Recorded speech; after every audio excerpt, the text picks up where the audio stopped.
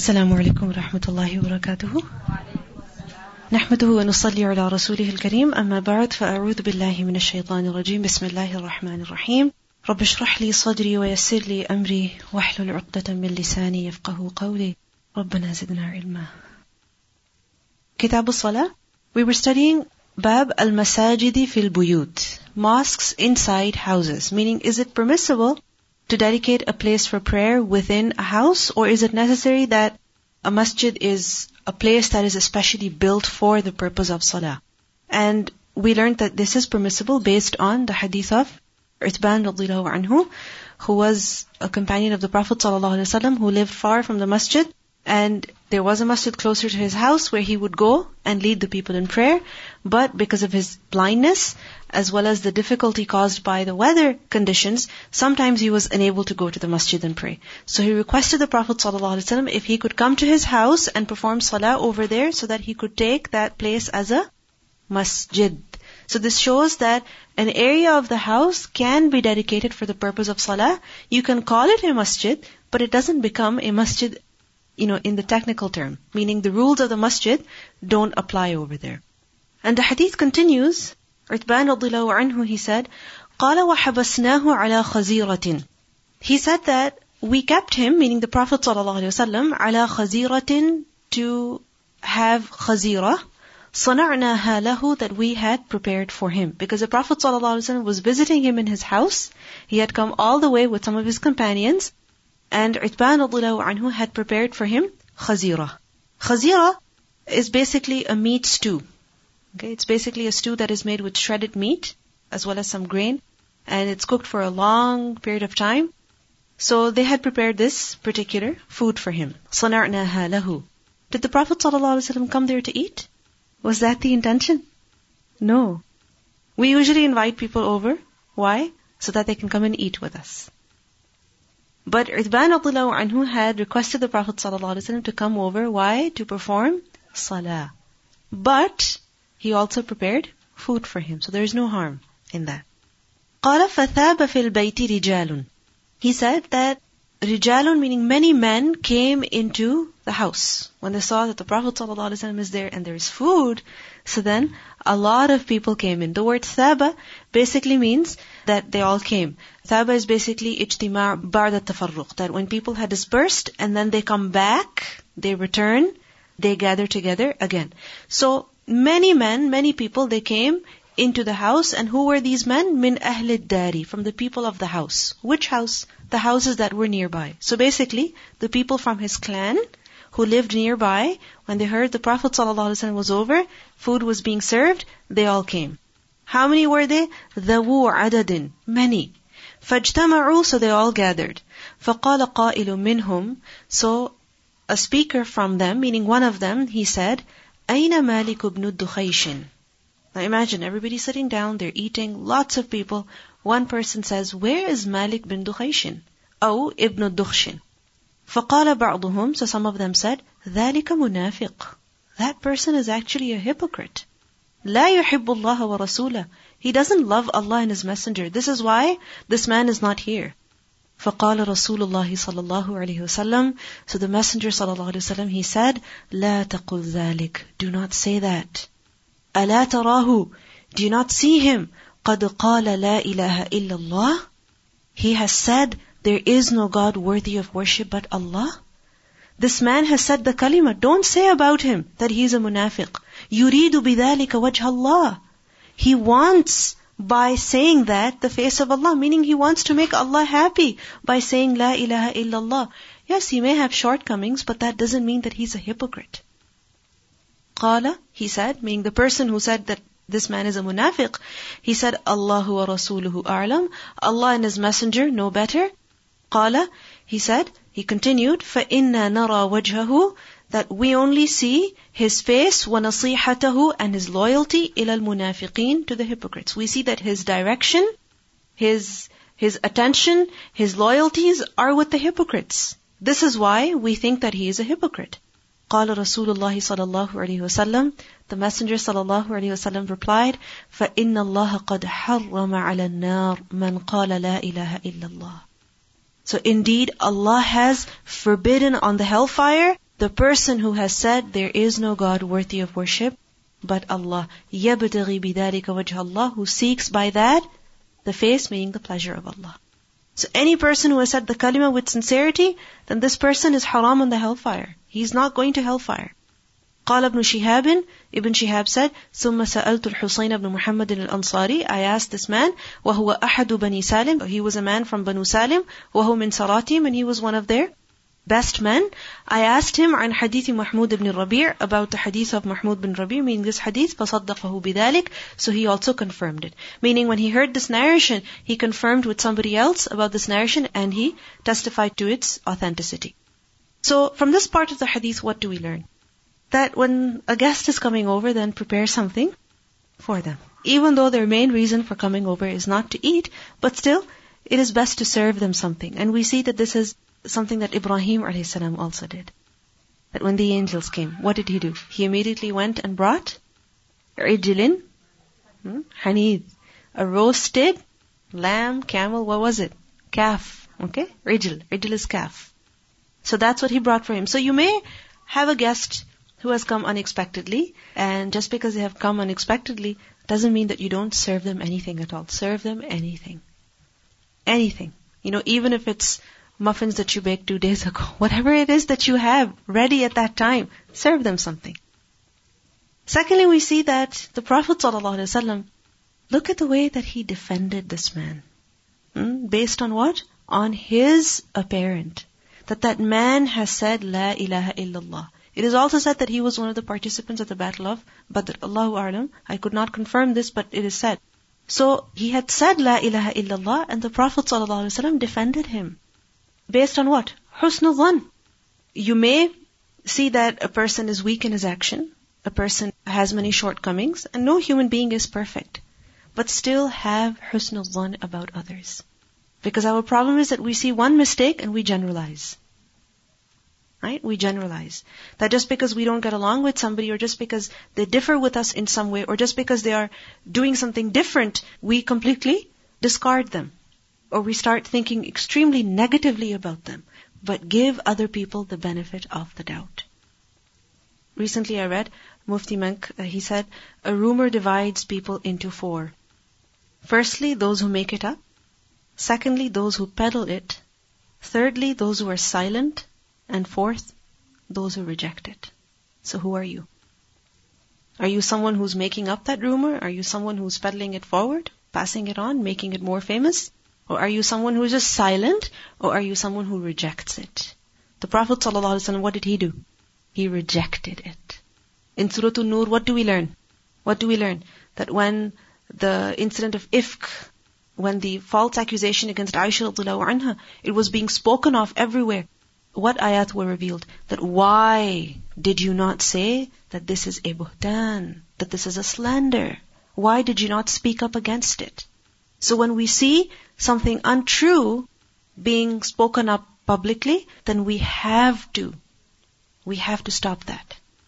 Even though we don't have the time to confirm, or we don't have the means to confirm or refute, but still we cannot let people talk about others in such a negative way. Because man namma laka, namma alayka. The one who gossips for you will gossip about you. Today they're speaking against somebody else, and tomorrow they will speak against you. The Prophet ﷺ said, don't say that. Do you not see him? He has said, La ilaha illallah. And what was the answer that was given? But we see that he is very loyal to the munafiqeen. He is with them. His attention is towards them. But the Prophet ﷺ, he repeated that he has said, La ilaha illallah. That's enough for us to accept him as a Muslim.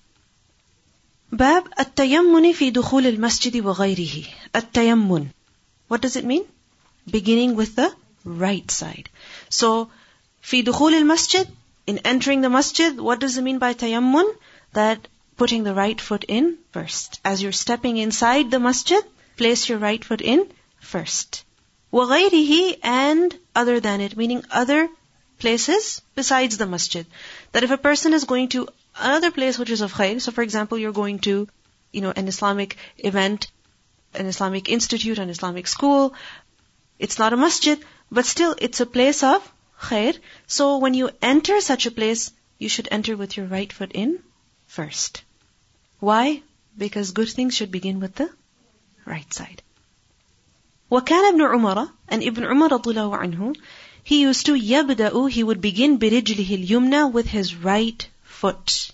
فَإِذَا خَرَجَ, and when he left the masjid, بَدَأَ بِرِجْلِهِ الْيُسْرَى, then he began with his left foot, meaning he put his left foot out first. So when entering a room, a masjid, lift up the right foot first and enter with it. And when exiting, the left foot out first. But remember that this is mustahab, not fard.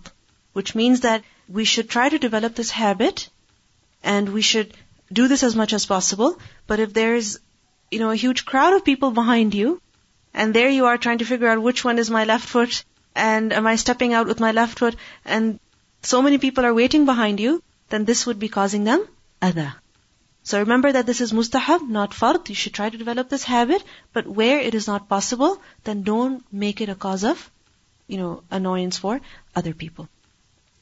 حدثنا سليمان بن حرب قال حدثنا شعبة عن الأشعث بن سليم عن أبيه عن مسروق عن عائشة قالت, she said, كان النبي صلى الله عليه وسلم, the Prophet صلى الله عليه وسلم, he used to يحب التيمن, he used to love tayammun, he used to love to begin with the right, ما استطاع, as much as he was able to, في شأنه كله, in all of his affairs, في طهوره, in his purification, وترجله, and in his combing his hair, وتنعله, and his putting his shoes on.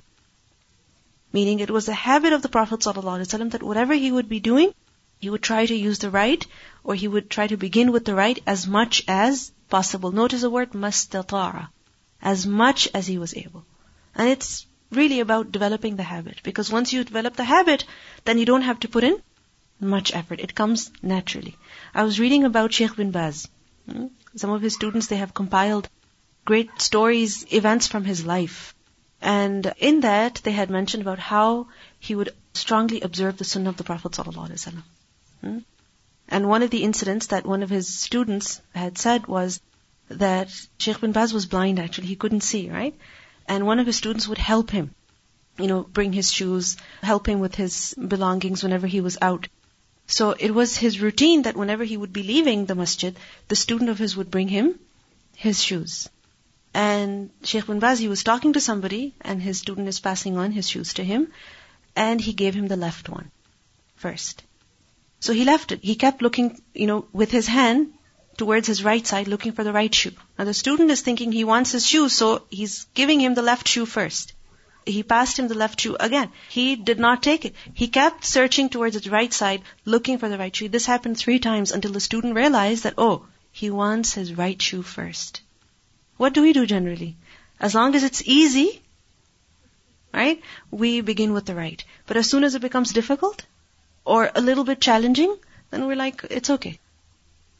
Look at him. He's talking to somebody. There's a crowd of people over there. He cannot see. Somebody is passing him his shoes. He doesn't want to leave the sunnah, even at that point. So once you develop the habit, then you cannot leave the sunnah. It becomes part of your nature. So as we enter the masjid, as we enter the institute every morning, every time we come here, let's develop this habit, inshallah. Consciously enter with your right foot in, and consciously exit with your left foot out first. Bab, hal tumbashu. Hal tumbashu, should it be dug out? Tumbashu is to excavate. Meaning, is it permissible to dig out? Is it permissible to excavate? Quburu, the graves of mushrikil jahiliyyah, the idolaters from the time of jahiliyyah. Meaning, if their graves are in a certain place, and that place where yuttakhadhu makanaha masajid, that place has to be converted into a masjid has to be built there, and their graves from the time of the mushrikeen. So is it permissible to dig out those graves and take their remains out and bury them elsewhere? لِقَوْلِ النَّبِيِّ صَلَى اللَّهُ عَلَيْهِ وَسَلَّمَ, keeping in mind the statement of the Prophet ﷺ, لَعْنَ اللَّهُ الْيَهُودِ, may Allah curse the Yahud, اتَّخَذُوا, they took قُبُورَ أَنْبِيَائِهِمْ masajid, who took the graves of their prophets as mosques. They built masajid where? where there were graves. So they built masajid because of the graves. On the site of the graves, that's where they built the masajid. The Prophet ﷺ cursed them for that. So is it permissible for us to build a masjid where there is a grave? But what if that's the only suitable place? So then can the graves be dug out? They're not graves of Muslims. They are graves of the people of shirk from hundreds of years ago.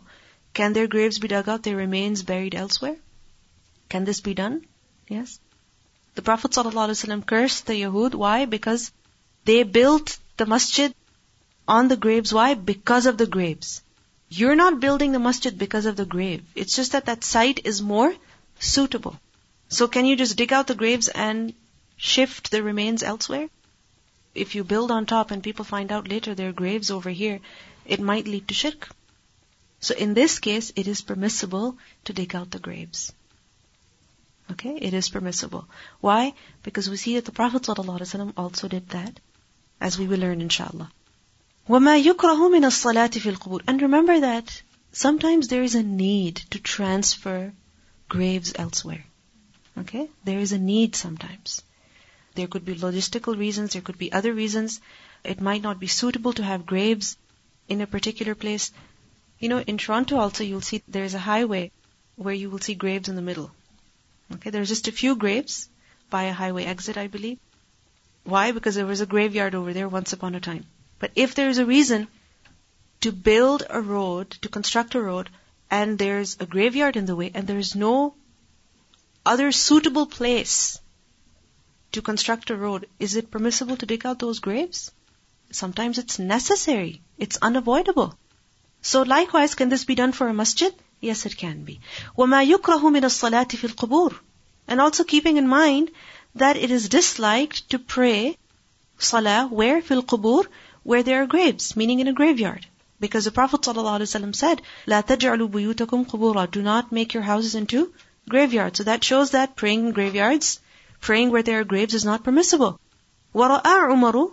And Umar radiyallahu anhu, he saw Anas ibn Malik, Anas bin Malik radiyallahu anhu, yusalli, he was praying salah inda qabrin, near a grave. فقال, so Umar radiyallahu anhu, he said, Al-qabr, Al-qabr, there's a grave here, why are you praying?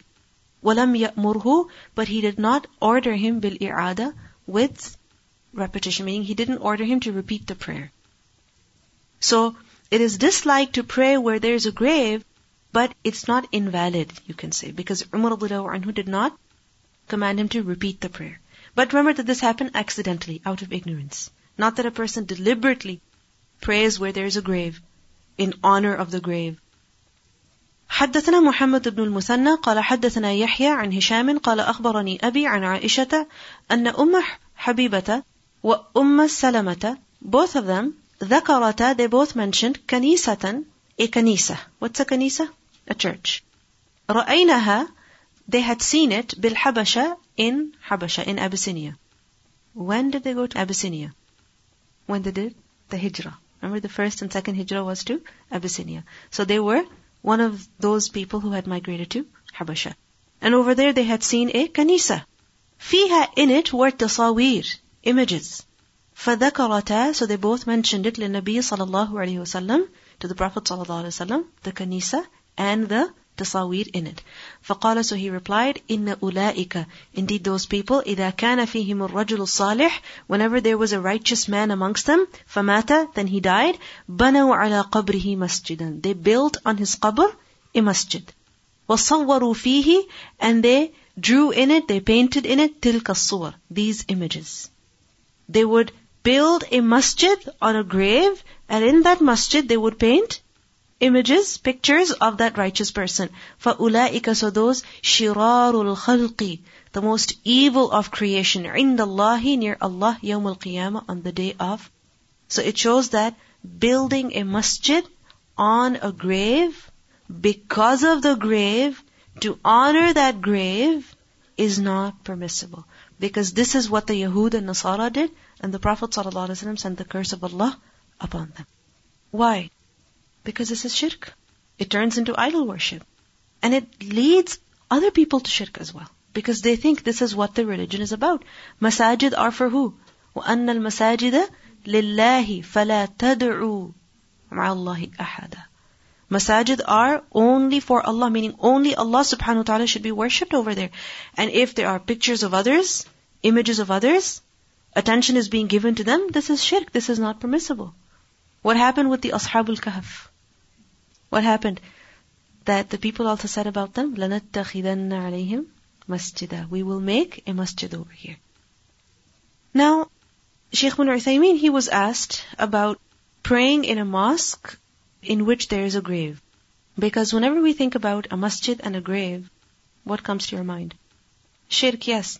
But which masjid, a very big masjid, has a grave in it?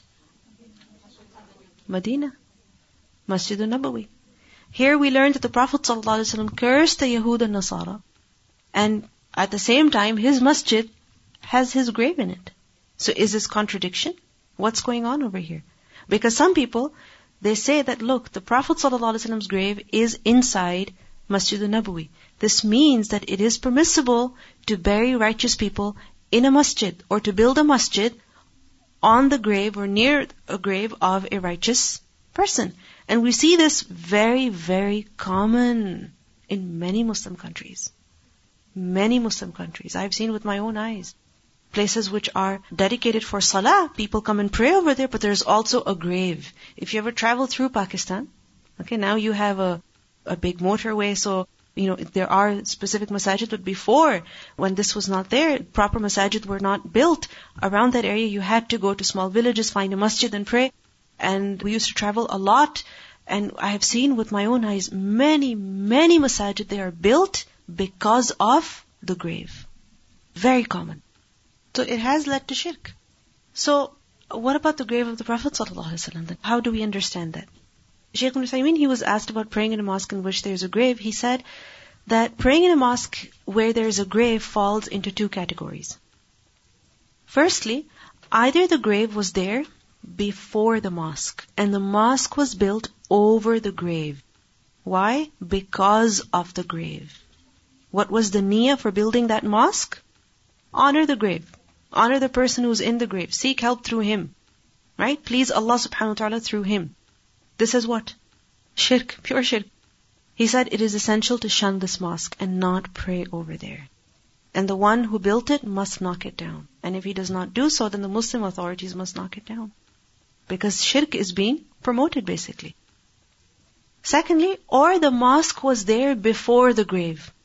The masjid was built and later somebody was buried over there. The deceased was buried after the mosque was built. In this case, the grave must be dug up and the remains taken out and buried with the people in the graveyard. Because it's not suitable to bury a person over there. So in this case, what will be done? The grave will be removed. As for praying in such a mosque, which mosque? That was there before a person was buried over there. As for praying in such a mosque, it is permissible so long as the grave is not in front of the worshipper. Because the Prophet ﷺ forbade praying in the direction of the graves. And if it is not possible to move the grave, then it has to be seen that is the qabr in the direction of the qibla. Okay? If it is in the direction of the qibla, then you don't pray. But if it's not in the direction of the qibla, then you can pray. Now with regard to the grave of the Prophet ﷺ, which is incorporated into his mosque, it is well known that the mosque of the Prophet ﷺ was built before his death. The masjid was built when? Before his death. And the masjid was not built over his grave. The mosque was built before his death. The masjid was not built over his grave because of his grave. And it is also well known that the Prophet ﷺ was not buried in the mosque. Okay, when he was buried, he was not buried in the mosque. Rather, he was buried in his house, which was separate from the masjid at that time. So understand this. He was not buried in the masjid, and the masjid was not built on his grave. It's a different scenario completely. You cannot compare it with the two categories mentioned earlier. Because the masjid was not built on his grave, and he was not buried in the masjid. Where was he buried? In his house. And later on, at the time of Walid bin Abdul Malik, when he was a Khalifa, he wrote to his governor in Medina, and at that time, Umar bin Abdul Aziz, he was a governor. So he instructed him, he ordered him to expand the masjid. How? By extending to the east, and that would mean adding the rooms of the wives of the Prophet ﷺ as well. So Umar bin Abdul Aziz, he gathered the prominent people and the fuqaha, and he read the letter to them, and they became very distressed, and they said, leave it as it is, that is better. Meaning, don't expand towards the east, don't include the houses of the wives of the Prophet ﷺ in the masjid, because the grave of the Prophet ﷺ, of Abu Bakr radiallahu anhu, of Umar radiallahu anhu, all of these graves are there. So, all of the fuqaha, they said, leave it, don't do this. It was narrated that Sa'id bin al-Musayyib, he denounced the incorporation of Aisha radiallahu anha's room into the mosque, because he feared that this would lead to shirk. So Umar bin Abdul Aziz, he wrote a letter to that effect to Al-Walid, and he sent word to him, ordering him to carry out his instructions anyway. So, Umar bin Abdul Aziz basically had no choice. He was forced to do it. And as a result, the grave of the Prophet ﷺ, it became a part of the masjid. But we have to remember that even though it became part of the masjid, we have to realize that the grave was not placed in the mosque. Meaning when he was not buried in the masjid, and that the masjid was not built over it. So it cannot be taken as a hujjah. It cannot be taken as a proof. This is an exceptional case, an exceptional situation. You understand? Is it clear? Because many people, they say, oh, isn't this shirk? It's not shirk, because this is an exceptional situation. Just remember these two things. He was not buried in the masjid, and the masjid was not built on his grave. He was not buried in the masjid. He was buried where? In his house, which was separate from the masjid. Later on, because of the great need, the masjid had to be expanded. When it had to be expanded, automatically, the houses of the Prophet ﷺ also became part of the masjid. And if that was not done, then think about it. Today, if people would go to the masjid, where would they pray? The masjid would be so small. Already you know that when you have to go towards that side, how long of a walk it is. And still you see that people are standing outside. So you do not pray in their direction. And the people, what they did later on was that the way they built walls around the houses, it's like, it's not in a triangular shape. So what you see right now is just a big rectangle. But remember that the graves are not straight. They built walls on different angles so that people would never really know which way the graves are originally. So even if people are standing there praying, it's quite possible that the grave is towards their left or towards their right. They don't know exactly where the graves are placed. So they made sure that shirk would be avoided to the best of their ability. And obviously it wouldn't be permissible to dig out the grave of the Prophet ﷺ at all. Okay, so this is an exceptional situation altogether. But any other person, that's a different story. Okay, you can say that it's an expansion of the masjid, but the rules of the masjid do apply. You know, when you enter the bab, you enter with your right foot in first and you make the dua. Let's continue. حدثنا مسدد قال حدثنا عبد الوارث عن أبي التياح عن أنس قال قدم النبي صلى الله عليه وسلم المدينة. The Prophet صلى الله عليه وسلم came to Medina. فنزل, so he descended where? أعلى المدينة, in the awali of Medina. في حي, in a clan, meaning in an area that was lived by a clan. يقال لهم, who were called بنو عمرو بن عوف.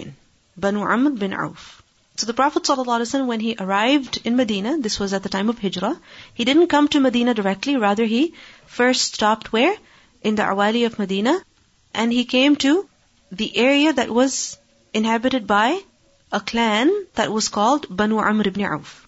فأقام النبي صلى الله عليه وسلم فيهم, so the Prophet ﷺ stayed with them 14 ليلة, for 14 nights. ثم أرسل, then he sent word to إلى بني النجار, to Banu al-Najjar. فجاءوا, so they came متقلد السيوف, with their swords hanging around their necks. متقلدي, from taqlid, muqallid, qala'id, right? It is to wear a garland. So their swords were hanging around their necks. This is how they came. Who were these people, by the way? Banu al-Najjar. They were the maternal relatives of the Prophet ﷺ's grandfather, Abdul Muttalib. So the Prophet ﷺ's grandfather, Abdul Muttalib, his maternal relatives. So his relatives from his mother's side. Okay? It's a very distant relationship, but it is still a relationship through blood. So anyway, these were Banu Najjar. And they came with their swords. Why? To show their support and defense of the Prophet ﷺ. Okay? Why? Because of the kinship between them. So this is how they came. كَأَنِّي أَنظُرُ. Anas radiyallahu anhu says, it is as though I can see, I can look at إِلَى النَّبِيِّ صَلَى اللَّهُ عَلَيْهِ وَسَلَّمَ عَلَى رَاحِلَتِهِ. He was on his ride. وَأَبُو بَكْرٍ Abu Bakr radiyallahu anhu ridfuhu, riding behind him.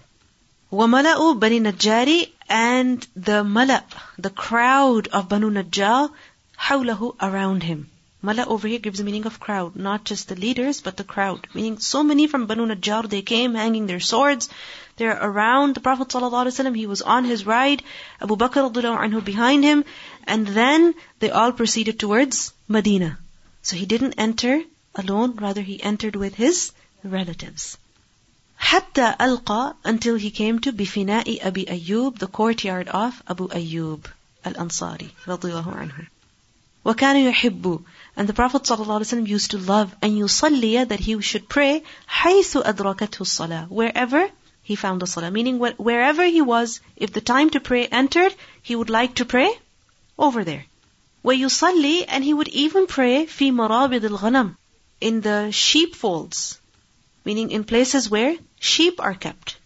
Meaning even if he was there and the time for a particular prayer entered, then what would he do? He would pray over there. This was his habit. وَأَنَّهُ أَمَرَ And he commanded بِبِنَاءِ الْمَسْجِدِ, to construct a masjid. When he arrived over there, the time for prayer came in, he commanded the people to build a masjid. Why? So that a place would be dedicated for salah.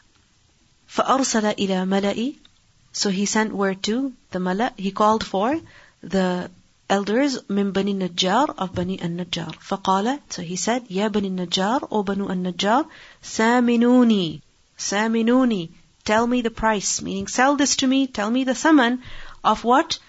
بِحَائِطِكُمْ هَذَا Of this walled garden of yours. There was a walled garden nearby, so he pointed towards that, and he said, tell me, how much would you sell this to me for? قالوا They said, لا, no, والله, by Allah, لا نطلب ثمنه إلا إلى الله. لا نطلب We do not ask for ثمنه, its payment, its price, إلا إلى الله, except to Allah. We will only give the invoice to who? Allah. We will only ask Him to pay us for this. We don't want anything from you. We don't want anything from any person. We only want reward from Allah subhanahu wa ta'ala.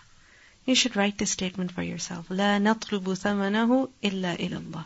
When it's difficult for you to do something only for Allah, when it's difficult for you to lower your expectations from people, then remind yourself, I only want the reward from who? Allah. فقال أنس So Anas said, فكان فيه So there was in it, ما أقول لكم, what I'm telling you about, meaning that particular ha'id, that walled garden, there was in that walled garden, قبور المشركين, the graves of mushrikeen. وفيه And in it were also kharib, some ruins.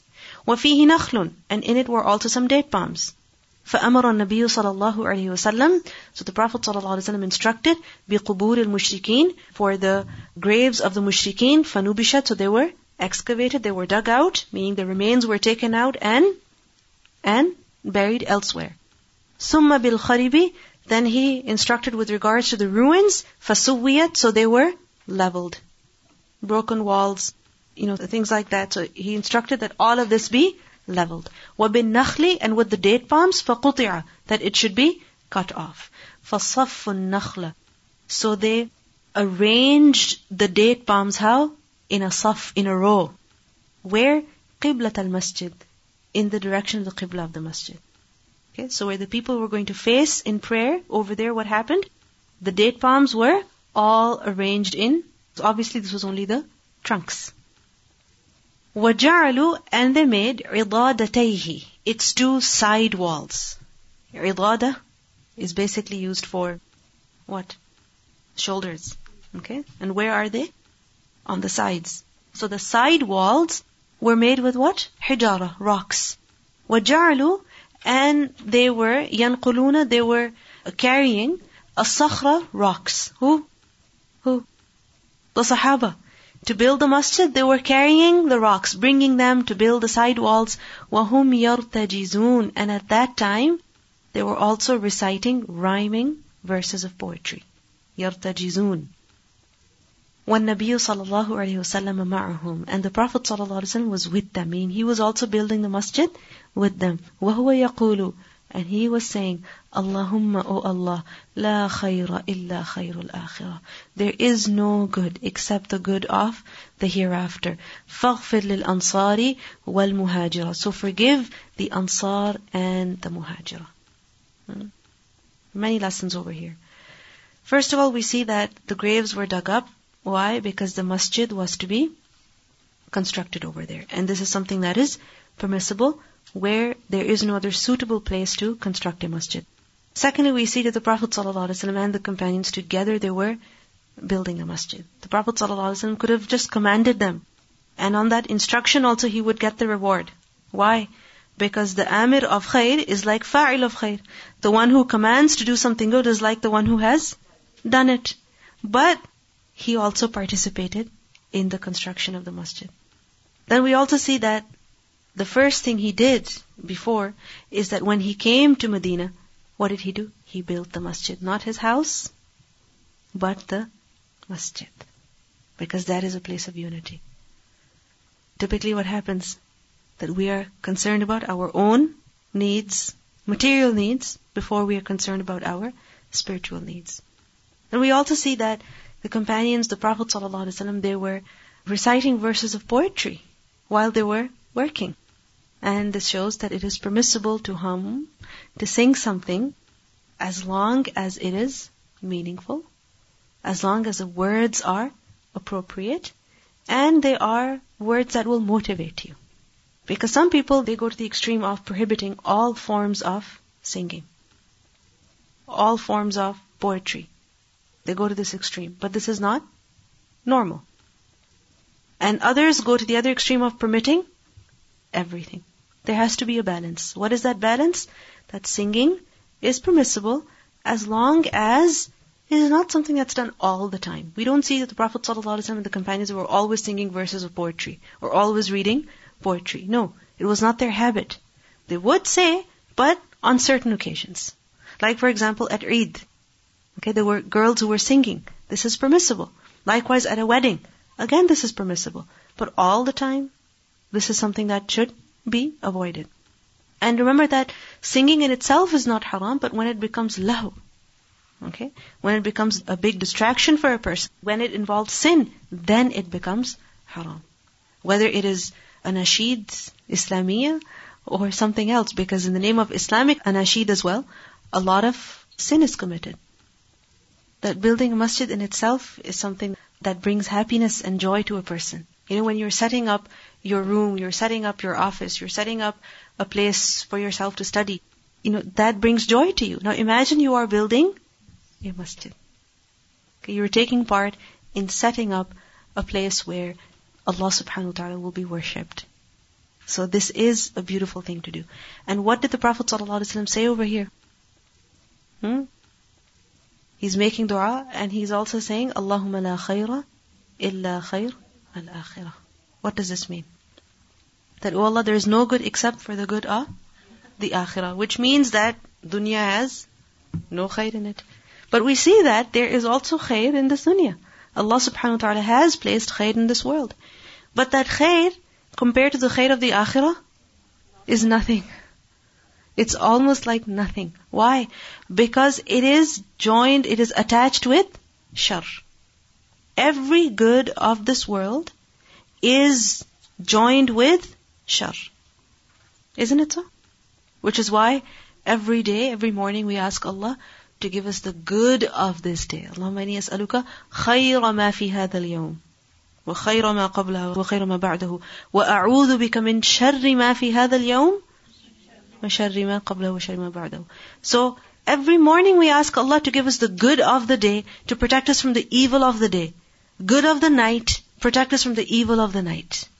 So everything, when a man gets married, and when he meets his wife for the first time, he's supposed to make dua, right? That, oh Allah, I ask you for the good that is in her, and the good that she was made on. And I seek your protection from the evil that is in her and the evil that she was made on. So, every person has good and evil in it. And when something has good and bad combined together, then it's not kamil, it's not complete. Something would be really good, but the one thing that's bad in it, it ruins everything. Doesn't it? It ruins everything. Just recently, the famous iPhone, its newest software, I believe, came, and people started updating their phones immediately, and you hear comments from everywhere. It's so good, but not good in this way. It's amazing in this way, but it looks too comical, or it looks too... they have things to say about it which are not that positive. So this is a reality of the life of this world. Everything. So he's saying, Allahumma la khair illa khair al-akhirah. There is no good except the good of the akhirah. And that's what we seek. That's what we want. This dunya has bitterness in it. Right? A lot. In akhirah there is nothing evil. This is why Allah says that وَالْآخِرَةُ خَيْرٌ وَأَبْقَى. It is much better and more lasting. The dunya has khair and shar in it. وَنَبْلُوكُمْ بِالْخَيْرِ وَالشَّرِّ fitna. But the akhirah is free of any kind of shar. وَالْآخِرَةُ أَكْبَرُ دَرَجَاتٍ وَأَكْبَرُ تَفْضِيلًا. That the Prophet ﷺ, with all the, authority that he entered Medina with, and the respect that people had for him, that imagine Banu Najjar are coming with him, and they have their swords around their necks, ready to fight, ready to defend the Prophet ﷺ. Yet, the Prophet ﷺ didn't build a masjid on that land, except after their permission. He didn't give an instruction, he didn't take a permission, he asked them for the price of that land, so that he would purchase that land. But what do we think? If we have even a little bit of authority somewhere, that we execute every right of ours, every wish of ours rather, without any shura, without any consultation, without any permission. We misuse it. See, the Prophet ﷺ was coming as an immigrant. Okay, he was a muhajir. And a person was only protected at that time by who? By his blood relatives, by his clan. His clan, his tribe, had turned against him. The Quraysh had turned against the Prophet ﷺ. Right? So much so that he couldn't live in Makkah anymore. So he was coming as someone without any protection. So this is the reason why Banu Najjar, they came to show that we are his blood relatives also. We are here for him. So nobody ever think that he is alone. Yes, Allah subhanahu wa ta'ala is his protector. But at the same time, for worldly reasons, just to show to people that this man is not alone, this is why Banu Najjar came to show their support for him. One more thing. The Prophet ﷺ, when he said, Allahumma la khayra illa khayrul akhirah, faghfir lil ansari wal muhajira. So forgive the ansar and the muhajira. Why do you think he's saying these words? What's the relevance of these words at this occasion, when they're building the masjid? Both the muhajirin and the ansar, big sacrifice in this, okay? What else? Yes, an honor for them, okay, for the muhajirin and the ansar. But why is he saying, oh Allah, there is no good except for the good of the akhirah? Why is he saying that when they're building the masjid? Because, think about it. You think it was easy for the muhajirin to leave everything and come to Medina? And for the ansar to welcome the muhajirin, and then they had no idea what was going to happen in the future. So no matter how happy you are as someone new is coming into your life, you also have some fears. So when someone reminds you that this life is not perfect anyway, then it's easy for you to accept the situation. And if somebody is making dua for you, that may Allah forgive you, then that comforts you. And how he's saying that forgive the ansar and the muhajirin. Whose rank was higher, the muhajirin or the ansar? The muhajirin.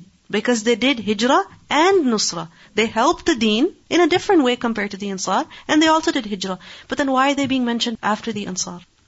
Shouldn't they be mentioned first? Because this is what we learned, that whoever is mentioned first is because of their greater rank.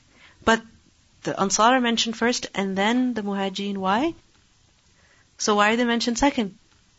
It's just because of the rhyming ending. So that the verses of poetry would end in a similar way.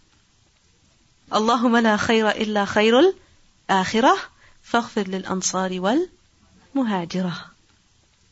This is just like in the Quran, we know that the rank of Musa a.s. is greater than that of Harun a.s. Right? But we see that in Surah Taha, Allah says, what? فَأُلْقِيَ السَّحَرَةُ سُجَّدًا قَالُوا آمَنَّا بِرَبِّ هَارُونَ وَمُوسَى. Bab as-salati fi marabid al-ghanam. Praying in sheepfolds. Marabid al-ghanam, what are they? Places where sheep are kept. Have you ever seen such a place? Been to such a place? No? Yes? What is over there? A lot of smell, first of all. Why? Because of the sheep. Right? They will urinate over there. They will defecate over there. Even if you have one sheep standing in your backyard, okay, what will happen? That place will smell and it will have things that you might not want to see. So, is it permissible to pray in marabid al-ghanam? Given that it will definitely have urine, it will definitely have such things, yes, it is permissible. Why? Because, what did we learn earlier? The urine and the defecation of halal animals is tahir. Okay? Sheep, goat, cow, a camel, any animal that you eat whose meat is halal, then these things are also tahir.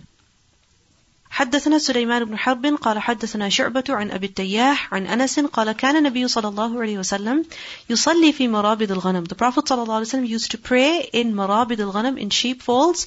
ثم سمعته, then I heard him بعد, afterwards, يقول, he was saying that كان يصلي في مرابد الغنم, he used to pray in مرابد الغنم قبل أن يبنى المسجد, before the masjid was built.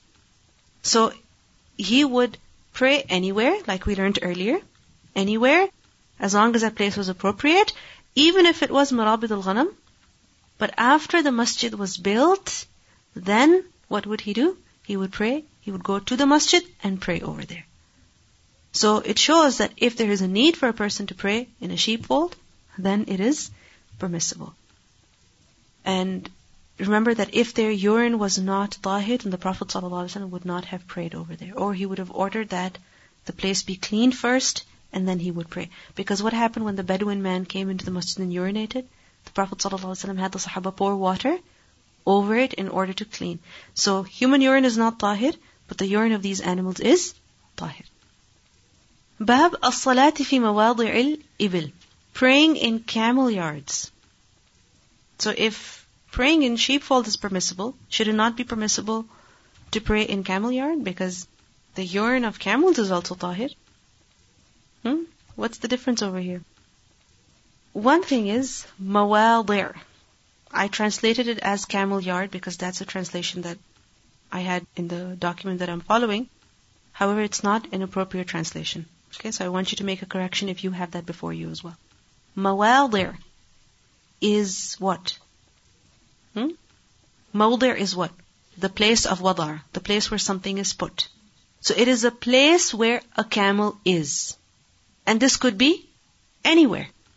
Okay, it could be where a camel is sitting, standing, resting, on the road, in front of a house, in wasteland, near water, by a lake, whatever, in the desert. It could be anywhere where a camel is. Camel, in particular, because it's mawadi' al-ibil. If it was mawadi' of something else, then it would refer to that. Mawadi' al-ibil is general. The question is it permissible to pray around a camel, near a camel? If the word used was marabid, then it would refer to camel yard, where camels are kept, where camels stay. And in these places we know from other references that praying salah over there is not permissible. Why? Not because that place is najis, that place is tahir, because camel urine is tahir, it is clean. But The reason is that the Prophet ﷺ said, فَإِنَّهَا خُلِقَتْ مِنَ الشَّيَاطِينَ, that the camels are created from the shayateen, meaning their nature is similar to that of shayateen. And because of that, shayateen like them, and shayateen also reside in their folds. Okay, shayateen also live in their folds, where camels are kept. So because shayateen are there, this is why it is not appropriate to pray salah over there.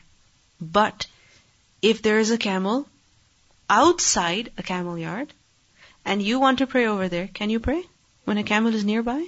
Yes, you can. There's no harm. Many places in this world, you'll go to a beach and there are camels over there. Right? So, can a person pray near it? Can a person pray under the shade of the camel? Yes, they can. Because we learned that the Prophet ﷺ would even pray while sitting on a camel, riding a camel, wouldn't he? He would. I mean, there's something about the camels. حدثنا صدقة بن الفضل قال أخبرنا سليمان بن حيان قال حدثنا عبيد الله عن نافع قال رأيت, he said, I saw Ibn Umar رضي الله عنه يصلي إلى بعيره, he was praying with his camel in front of him. وقال, and he said, رأيت النبي صلى الله عليه وسلم يفعله, and he said, I saw the Prophet صلى الله عليه وسلم doing that. Not that he was praying such that the camel was right before him, but he was in front, because you know that as long as there is a distance of 2 places of sajda, okay, before you, that is also appropriate as sutra. Like for example, if a person is praying and there's no sutra in front of them, and you pass before them, and there's a distance of 2 rows in front of them, you can pass. Okay? It is permissible. But not less than that. Either they should have a sutra, or there should be this much of a distance. So if there is a camel in front of a person, can he pray over there? Yes, he can.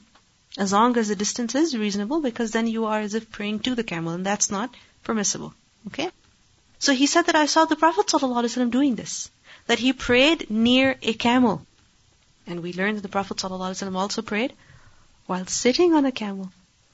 So it is permissible to pray in the mawadir of al-ibil, but not their residence areas. Okay? That's not permissible. Bab man salla wa quddamahu tannoor. The one who prayed and in front of him, before him, is a tannoor. What is tannoor? An oven, which is used for baking bread, etc. And remember that tannoor could be something which is dug in the ground or built on top of the ground. So can a person pray in the direction of a tannoor? Aw narun, or some fire? Aw shay'un mimma yu'badu, or anything else which is worshipped besides Allah? Because people worship the fire. Right? There are some people who worship fire. So can you pray in the direction of a tannoor? Can you pray in the direction of fire? Can you pray in the direction of something which people may worship? But فَأَرَادَ بِهِ اللَّهِ, the musalli, he intends to worship Allah. He doesn't intend to worship that fire. Is it permissible? Yes, it is. This question came up basically because of the statement of Muhammad ibn Sirin, rahimahullah, who disliked praying towards a tannoor, and he said, huwa baytun nar. It is the house of fire. So when there is fire, and people worship fire, you shouldn't pray in that direction. But the thing is that if a person does not intend that object, then there is no harm. Especially when that particular object is not being worshipped by someone. I mean, tannoor. People who worship the fire don't worship a tannoor.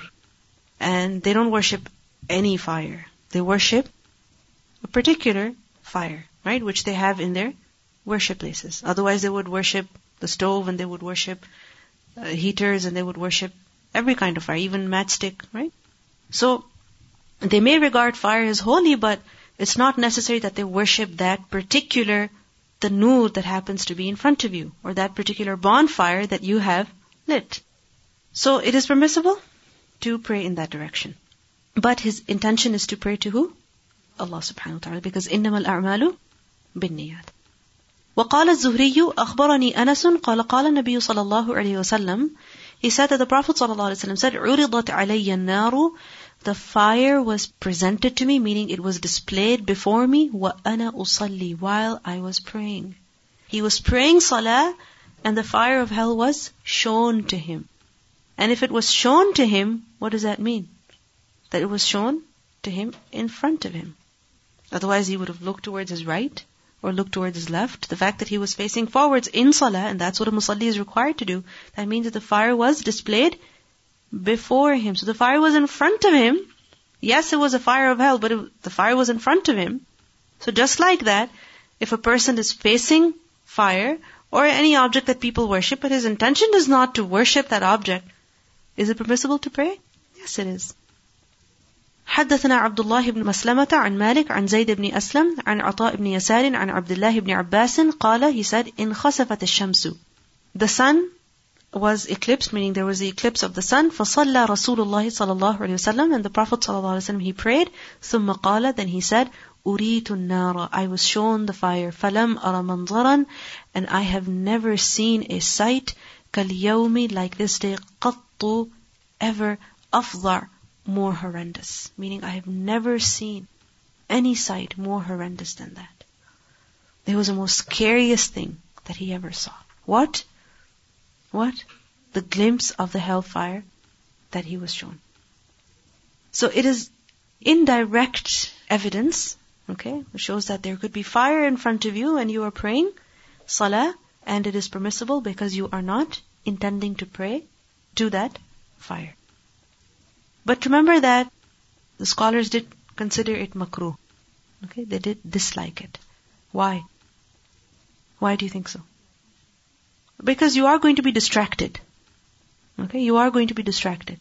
Or it might cause other people to misassume, right? To misunderstand. Like for example, in many masajid we see that there is a picture of the Kaaba in front. And many people, what do they think? Non-Muslims, what do they think? That we worship the Kaaba. And that's not true. But because we have its pictures everywhere, this is what they assume. And yes, it is our qibla. That's also a reason why they may misunderstand. But if it's something else that may be in front of you, and you're praying in its direction, then people will misunderstand. I remember I was in Medina once, and a woman was praying salah, and she had a stone, okay, that she would place in the place of her sajda.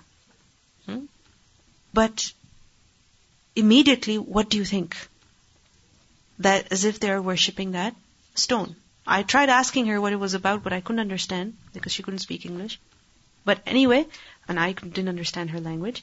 So anyway, it does seem like shirk. It does seem like a person is worshipping that object. You should not pray in the direction of those pictures. Then you ask them if they can let you pray in a place where there is no picture or something, or you leave early, okay, so that you can pray at an appropriate place. Because inshallah we will learn that Umar radiallahu anhu, he did not go to a church. Why? Because there were tamathil over there. There were idols and pictures over there. I mean, some people have pictures of people whom they worship, and others have their own pictures. They're not necessarily worshipped, but they're there. So it's best that you're not facing it. And you should not face it because it will be a distraction for you. A big distraction. The Prophet ﷺ, he got distracted by just designs. And he had it removed. So just like that, if there's something in front of you, then you should avoid it to the best of your ability. So go to the nearest masjid, pray over there, or leave early, or do something in order to pray in an appropriate place. Bab karahiyat as-salati fil maqabir. The undesirability of praying in graveyards. Meaning it is makruh to pray in graveyards. And some scholars insist that it is not just makruh, rather it is haram. It is said that al-ardu kulluha masjid. The earth in its entirety, all of it is masjid. Meaning the entire earth is masjid. You can pray anywhere. Illa except al-maqbara wal-hammam. Except for the graveyard and the washroom. Meaning these two places, you don't pray. Everywhere else, you can pray. حدثنا مسدد قال حدثنا يحيى عن عبيد الله قال أخبرني نافع عن ابن عمر عن النبي صلى الله عليه وسلم قال اجعلوا في بيوتكم من صلاتكم. Do some of your prayers in your houses. ولا تتخذوها قبورا, and do not make them into graves. Meaning, make sure you perform some of your salah in your house, because if you don't pray over there at all, then your house is like a graveyard. Why? Because a graveyard is a place where you're not supposed to pray. You understand? A graveyard is a place where you're not supposed to pray. So this means that other places besides the graveyard, you should pray. And also, if you think about it, who is in the graveyard? Dead people. And dead people, they do not pray. So when you go to your house, don't become like a dead person who doesn't pray over there. No, perform salah in your house as well. A house should not be like a rest house where you just check in and check out every morning and night.